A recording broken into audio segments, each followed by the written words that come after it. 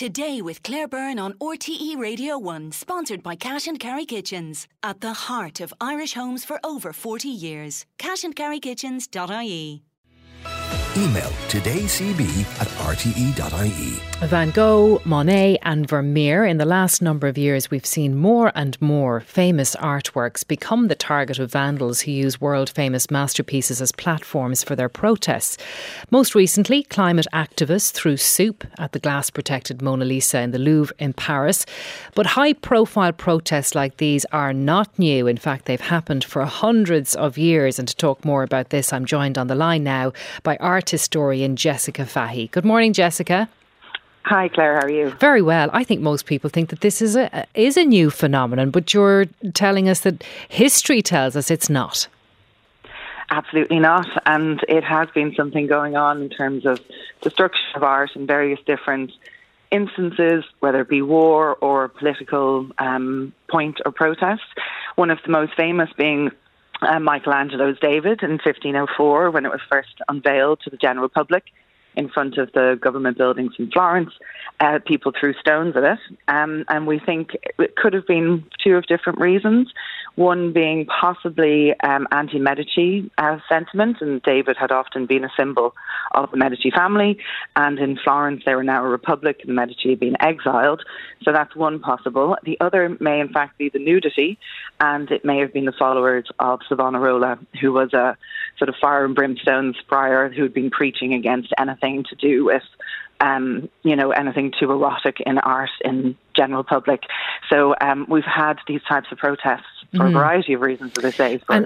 And is it more likely that the protest was because of the nudity of the figure, because he had a garland installed around his waist after the attack, didn't it?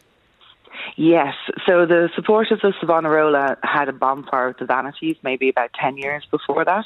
So anything that was seen as inappropriate was burned, including things like hair extensions and makeups and things that women would wear. But in terms of the David, having a nude male figure like that, even if it was emulating the classical world, was not normal to have in public. And you're right in saying that he had a little garland added in the very same year. And since really that time onwards, he had some form of fig leaf or something covering the offending area. Okay, and he was a target again in the 90s. A toe knocked off with a hammer. Tell us about that. Yeah, so this was a sort of interesting one because he'd been moved inside as a consequence of other forms of damage that were happening environmentally and otherwise. So it felt like he was in a more protective environment in the Galleria d'Accademia in Florence. But an artist who came in with a hammer attacked the toes on one foot of Michelangelo's David, and actually a group of people who were standing by tried to steal the pieces of marble that came off as a consequence, but they were all stopped doing that. But the suggestion has been that Piero Canetta, who's an artist, may have been doing it in some way to make a point or comment on the fact that we hold up artists like Michelangelo as the best that ever existed and nothing's ever going to get better. So a modern artist would have, some umbrage with that, and certainly that's common in Italy from the time of the Futurists onwards in the 1910s, who wanted to destroy all the art of the past. But luckily that wasn't too severe damage and it was fixed perfectly. That's an interesting theory, isn't it? It's like in athletics that you would destroy and erase all of the records that existed so that you could go on to be the first and the best. Absolutely. And the Renaissance is held up as, being the first and the best in many ways. Listen, I mentioned Mona Lisa at the beginning and the soup throwing incident. It's certainly not the first time that the Mona Lisa has been attacked. And the reason it's so famous was because a theft led to it becoming so well recognised in the first place. Yeah, it's an extraordinary story. So in 1911, a young Italian man who essentially his point was that he felt the Mona Lisa belonged in Italy, not in France, and he stole it and had it for about 2 years, tried to sell it to the Uffizi in Florence, and they, of course, called the authorities. Plus, he's incorrect because Leonardo brought the Mona Lisa with him to France, so arguing that it should go back to Italy was a sort of moot point. But the Mona Lisa has certainly gained a sort of fame from that incident. So prior to that, it would have been considered an important work because it was a surviving painting by Leonardo, and he didn't finish many paintings. But it didn't have anywhere near the fame that it has today. And it's probably one of the most attacked works. Various other people over the years have, thrown a teacup at it over not getting French citizenship. It had, as you said recently, cake as well, and soup. 2022 was the cake, 24 was the soup. And it's had a woman in the 1970s protesting how, when it was visiting Tokyo, the authorities essentially didn't allow for disabled access. So she protested on the first day by throwing paint at it, and it did actually result in them allowing a day where people could come in that needed the extra space and extra time to access it. So Mona Lisa has been attacked often. Is it ever loaned out now after that incident in the 70s in Japan? No, and in fact, even the room around us, so it used to share the room with some other paintings, and now it has its own space. I think you get something like 30 seconds to go past it these days. Like, it really is a highly restricted access, and part of that is because of the threat to it, but also just because of the fame and the amount of people who want to see it. Mm-hmm. So then, going back again, because that's what we're doing, we're looking at the history of these protests, and in the 20th century there was a long tradition of people attacking artwork, and one of the first most famous documented cases was a Rembrandt painting, The Night Watch. Mm-hmm. So the Night Watch, again, has often been attacked. It's one of those that seems to draw that kind of fame or attention once you interact with it.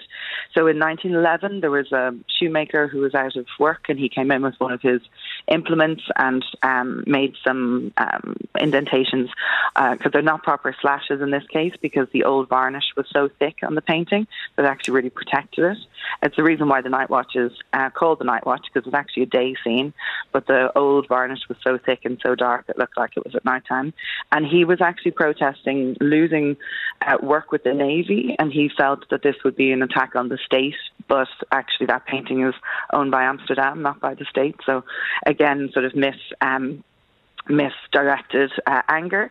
It has also then been cut with a serrated knife, which was probably the most severe damage that it's had. About 12 times a man cut through the canvas, and that was in the 1970s. And then 1990s, it was sprayed with acid. And this is one of those that in the instance, it was neutralised, the acid, and they felt that it didn't cause that much damage.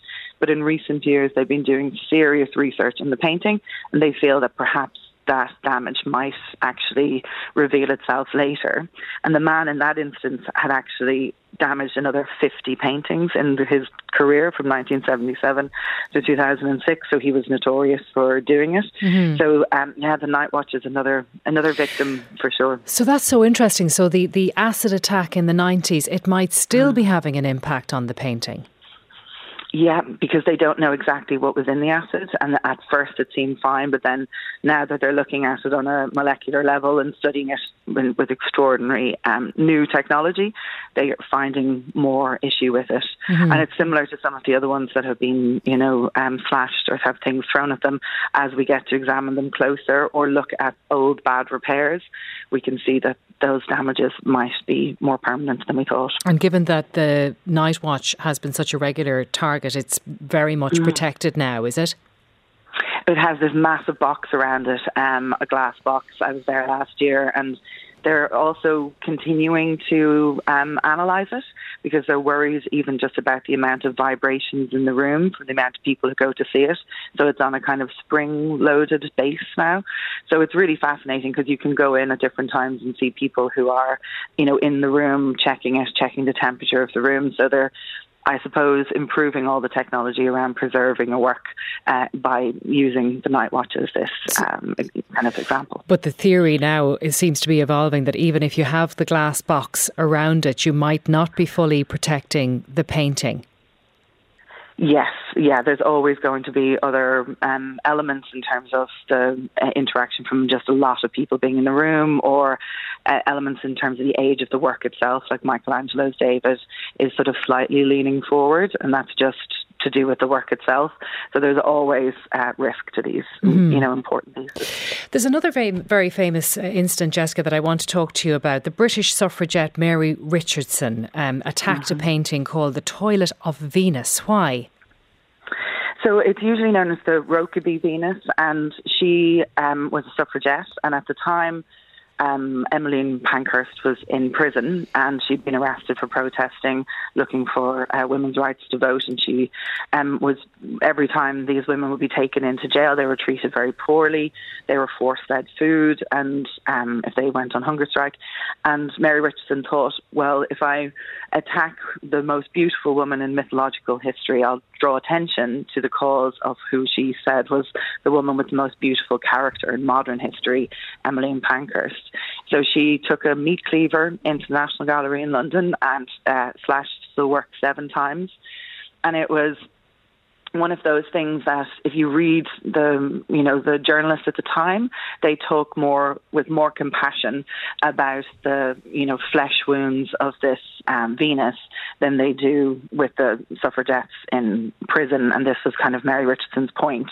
Again, it was also nudity was an issue for her, and she later said that it was because she, another secondary reason for choosing that work was because she was sick of seeing men going in and, staring at this naked body in the National Gallery. The people tended to care more about the naked woman in the painting than the struggles that women who were all around them were facing, including their right to vote.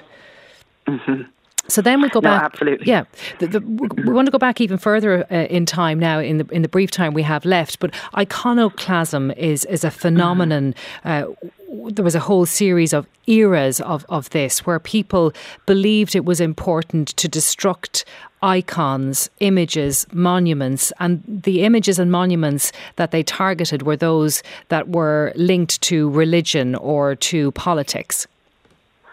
Yes, so it tends to be predominantly religion, and one of the first serious examples of this would be the Byzantine iconoclasm in the 8th and 9th centuries, and that was mostly to do with the leader Leo III, who wanted himself to be number one in the people's eyes and not religion. So it was very much a sort of wipe out anything that would take the attention or regard away from him. Later, if you look at the 16th century iconoclasm after the Reformation, the protesters against the church in Rome ultimately felt that having this worshipping of objects was idolatry, and that this was incorrect. So many of the northern churches and Protestant churches would have completely whitewashed, empty interiors, and even if you go to, say, the old church in Amsterdam, all of the old decoration that would have been there is all completely painted over, in some instances chipped off as well, depending on how serious they were trying to get rid of the imagery. So it is a tradition that's happened a very, very long time to wipe out the opposition, I suppose. Jessica, thank you very much for taking us through all of that. That's Jessica Fahy, who is an art historian.